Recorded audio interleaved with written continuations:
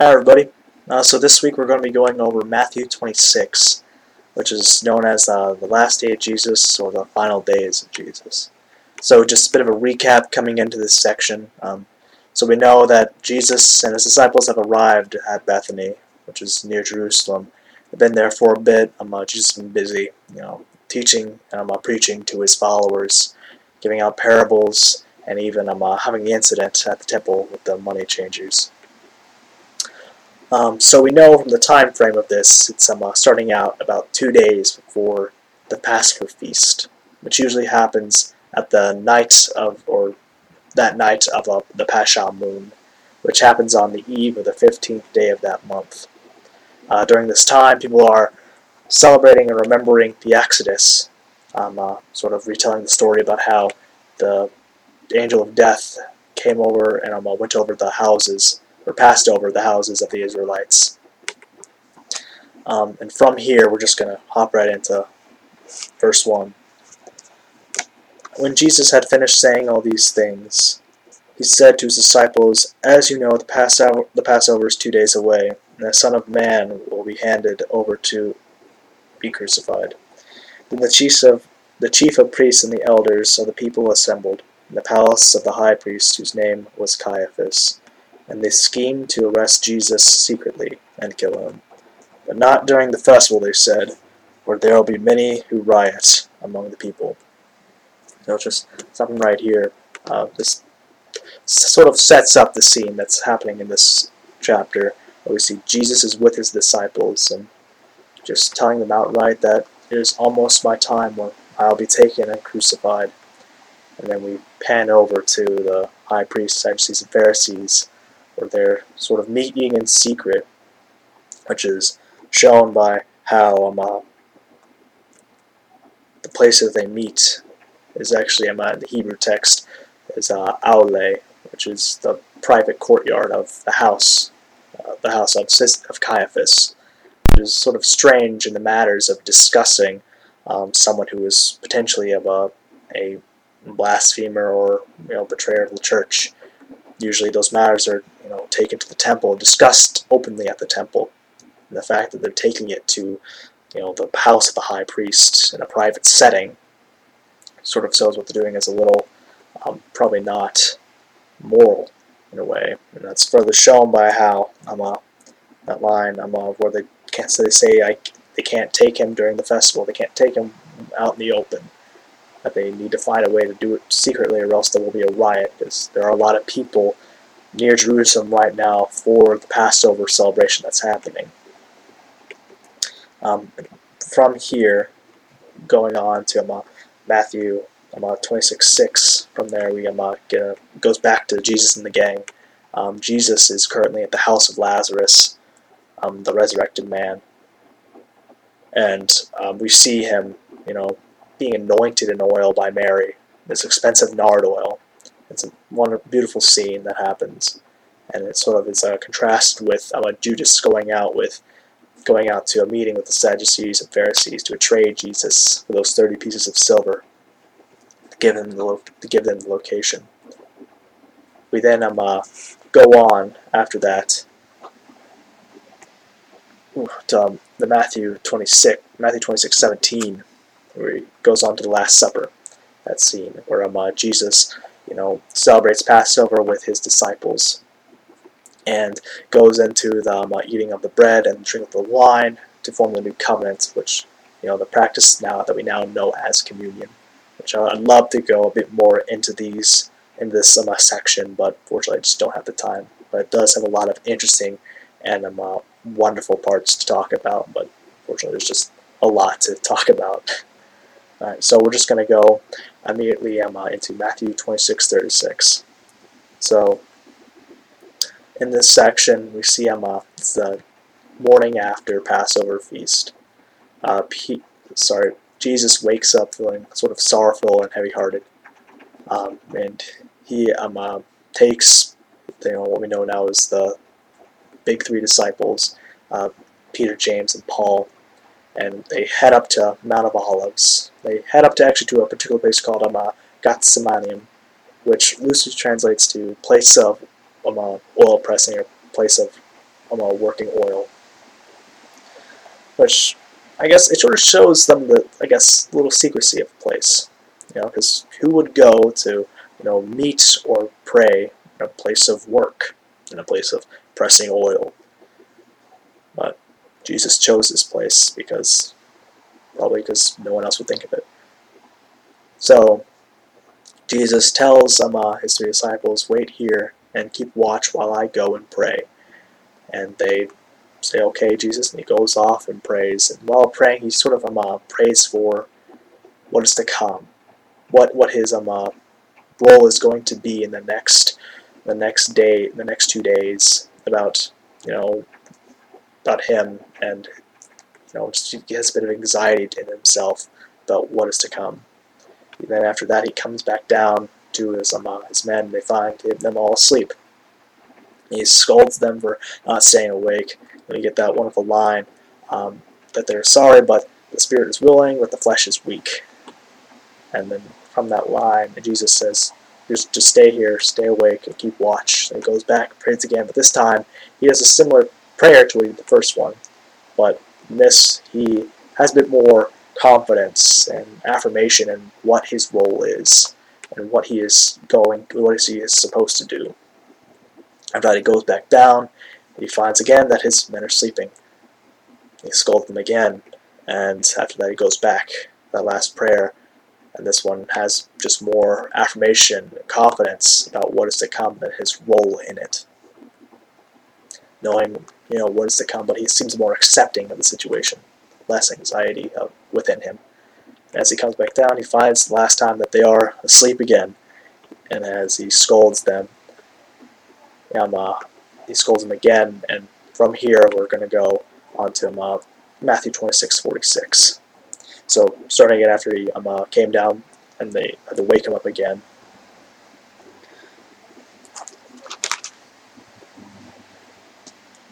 Rise, let us go. Here comes my betrayer. While he was speaking, Judas, one of the 12, arrived. With him was a large crowd of armed men with swords and clubs, sent from the chief priests and the elders of the people. Now the betrayer had arranged a signal with them. The one I kiss is the man. Arrest him. Going at once, Judas said, Greetings, Rabbi, and kissed him. Jesus replied, Do what you've came for, friend. And the men stepped forward and seized Jesus and arrested him. I'll pause right here for a second, because this scene has just a little bit of sad irony to it. We see, as Judas is coming up, he discusses with the men that the priests have hired to arrest Jesus that he will signify who they should arrest with a kiss, which during this time, a common way of greeting one's rabbi was with a kiss. So Judas sort of took this very respectful and loving way to address your elder, someone who's very important in your life. And he sort of twisted this with this very sneaky and underhanded way. He did it as a way of identifying the one he was betraying. And made it a little even worse was that it gave that sad irony was Jesus knew, and Jesus, like he said before, here comes my betrayer, and then how he even greets Judas after he kissed him was that line, "Do what you have come for, friend." And that line, "friend," in the Hebrew text, Jesus actually uses words. I'm probably going to butcher this. Uses hetarios or hetaros, which translates to friend, but Jesus has actually used that line before in 2 other parables coming up to this point, 2 other teachings where he gave him where he used it. That word usually indicated a person who sort of abused a privileged relationship, as Judas is doing now. And you can just see that Jesus probably used this because maybe Judas would have picked up on it and just sort of felt that even though Judas was being secretive about it, just by using that kiss, that Jesus already knew that it was pointless, that he knew that he would betray him. And from here, we're just going to go and continue on with that at 51. Sorry. With that, one of Jesus' companions reached for his sword, drew it out, and struck the servant of the high priest, cutting off his ear. "Put your sword back in its place," Jesus said to him, "for all who draw their sword will die by the sword. Do you think I cannot call my Father, and he will at once put at my disposal more than 12 legions of angels? But how, then, will the Scriptures be fulfilled that say it must happen in this way?" In that hour, Jesus said to the crowd, Am I leading a rebellion, that you have come out with your swords and clubs to capture me? Every day I sit in the temple courts teaching, and you did not arrest me. But this has all taken place that the writings of the prophets might be fulfilled. And the disciples deserted him and fled. So just stopping right here for a second. So we go into there's a bit of a skirmish that happens after Jesus is arrested, but Jesus immediately just stops it with just saying, to his men and even to the men that came with Judas, the ones who were hired by the priest, saying, don't. This is something that is to happen. Do you think I could not? Do you think I would just go if I did not want to go? That line saying that he could call down 12 legions of angels if he wanted to. So that indicates that this is something that is to happen. That because it is something that's already been written, already been prophesied, it is the will of God that Jesus goes with them.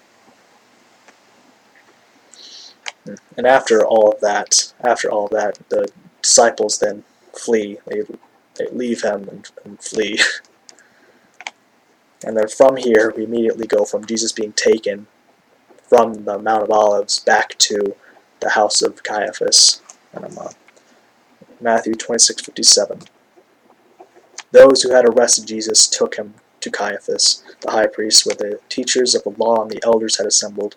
But Peter had followed him at a distance, right up to the courtyard of the high priest. He entered and sat down with the guards to see the outcome. The chief priests and the whole Sanhedrin were looking for false evidence against Jesus so that they could put him to death. But they did not find any, for the many false witnesses came forward. Finally, 2 came forward and declared, "This fellow said, I am able to destroy the temple of God and rebuild it in 3 days." And the high priest stood up and said to Jesus, "Are you not going to answer? What is this testimony that these men are bringing up against you?" But Jesus remained silent. The high priest said to him, "I charge you under the oath by the living God. Tell us if you are the Messiah, the Son of God." "You have said so," Jesus replied. "But I say to all of you, from now on you will see the Son of Man sitting at the right hand of the Mighty One and coming on the clouds of heaven." I'm going to pause here again for a second. So everything about this trial is just very shady and sneaky. Usually trials are held within the day. If it's a trial as for the against the Hebrews, the temple, usually it's held at the temple, that public place. But in this case, the trial is held at night. It's held at the private house of Caiaphas. And not only that, it's further shown just how underhanded this trial is by how they bring forth false witnesses. And even after all the false witnesses, only 2 can actually bring forth usable evidence against him.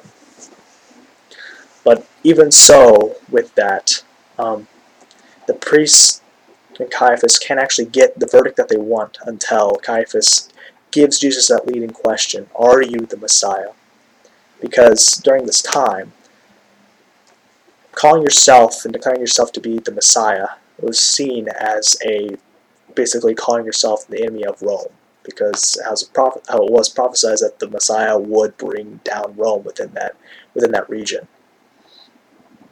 So as Jesus tells him, "Yes, I am the Son of Man," and then goes on more about how now you'll see the Son of Man sitting at the right hand of the Mighty One. He's saying that, "Yes, I am," and you will see it.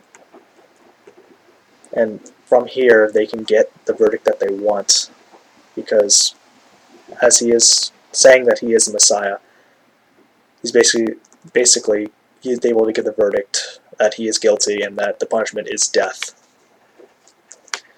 So from here, continuing on to 65, then the high priest tore his clothes and said, "He has spoken blasphemy. Why do we need any more witnesses? Look, now you heard the blasphemy. What do you think?" "He is worthy of death," they answered. Then they spit in his face and struck him with their fists. Others slapped him and said, "Prophesy to us, Messiah. Who hit you?" So then you see that further showing that because of him declaring himself the Messiah, he is given the verdict of death. He is guilty, and he must be crucified. And they continue to mock him and hit him. And from here we know that Peter followed him and saw this happen, and we're going to shift on to Peter's perspective from at Matthew 26:69. Now Peter was sitting out in the courtyard, and the servant girl came to him. "You are also with Jesus of Galilee," she said. But he denied it before them. "I don't know what you're talking about," he said. Then he went out to the gateway, where another servant girl saw him, and said to the people there, "This fellow was with Jesus of Nazareth." He denied it again with an oath, "I don't know that man." After a while, those standing up to Peter, and said, "Surely you are one of them. Your accent gives you away." Then he began to call down curses and swore at them. "I don't know the man." Immediately a rooster crowed. Then Peter remembered the words of Jesus that he had spoken. "Before the rooster crows, you will disown me 3 times." And he went outside and wept bitterly. So, just that line right there, that is said on 75. Then Peter remembered the word of Jesus had spoken. "Before the rooster crows, they will disown me." So that's a bit of a remembrance. That's calling back to. We can hop over to Matthew 26:31 through 35. Then Jesus told them, "This very night you will fall away on the account of me. For it is written, I will strike the shepherd, and the sheep of the flock will be scattered. But after I have risen, I will go ahead of you into Galilee." Peter replied, "Even if I fall away on the account of you, I never will. Even if all fall away on the account of you, I never will. Truly, I tell you," Jesus answered, "this very night, before the rooster crows, you will disown me 3 times. But Peter declared, "Even if I have to die with you, I will never disown you." And all the other disciples did the same. So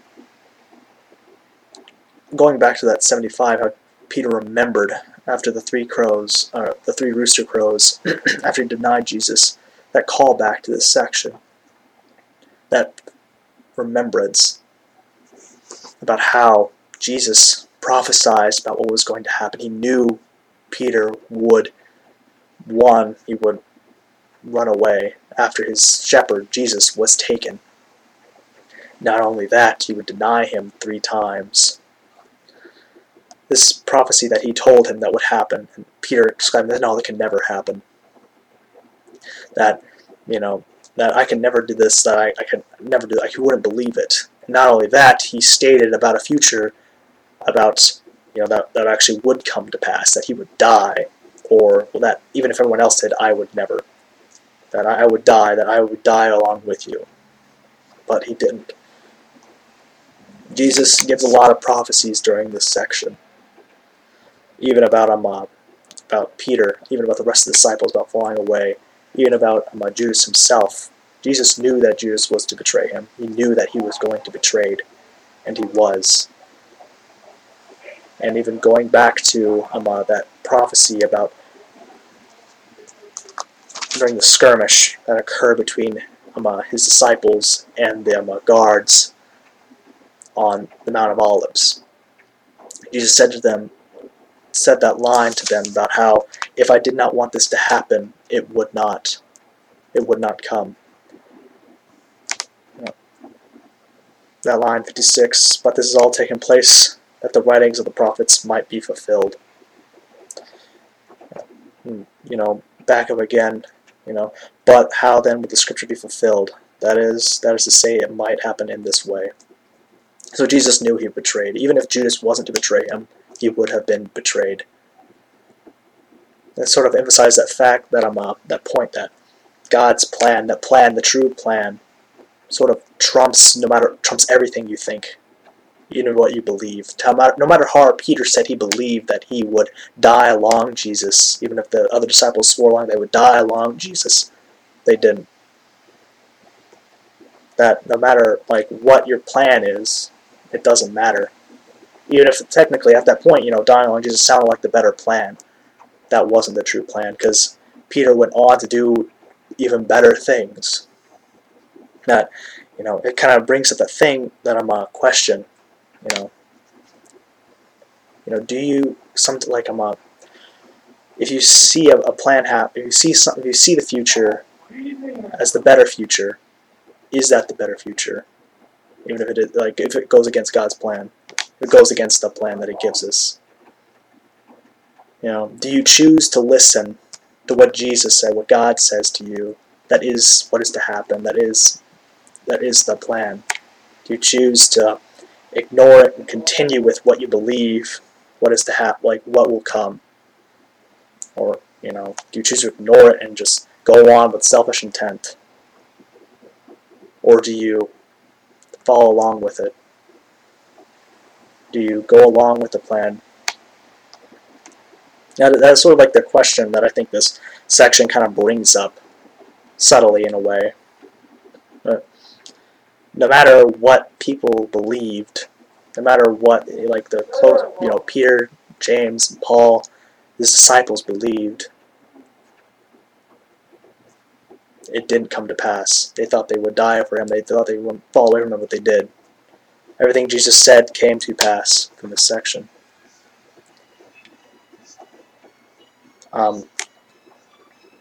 Sort of other prophecies, and also I'm going back a little further more. That we know happens is that Matthew 26:2, and as beginning, as you know, the Passover is 2 days away, and the Son of Man will be handed over and crucified, which we know happens.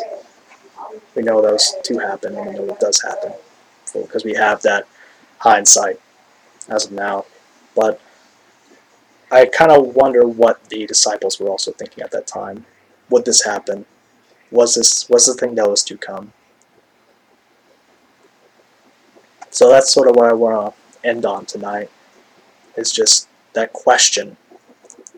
The question is do you choose to listen and act whenever God tells you to do something? When you're shown that plan. Might not line up with what you believe, what you strongly believe in. You choose to ignore it and just go on, and then continue and just go on your own path. Or do you choose to listen and choose to press on with God's?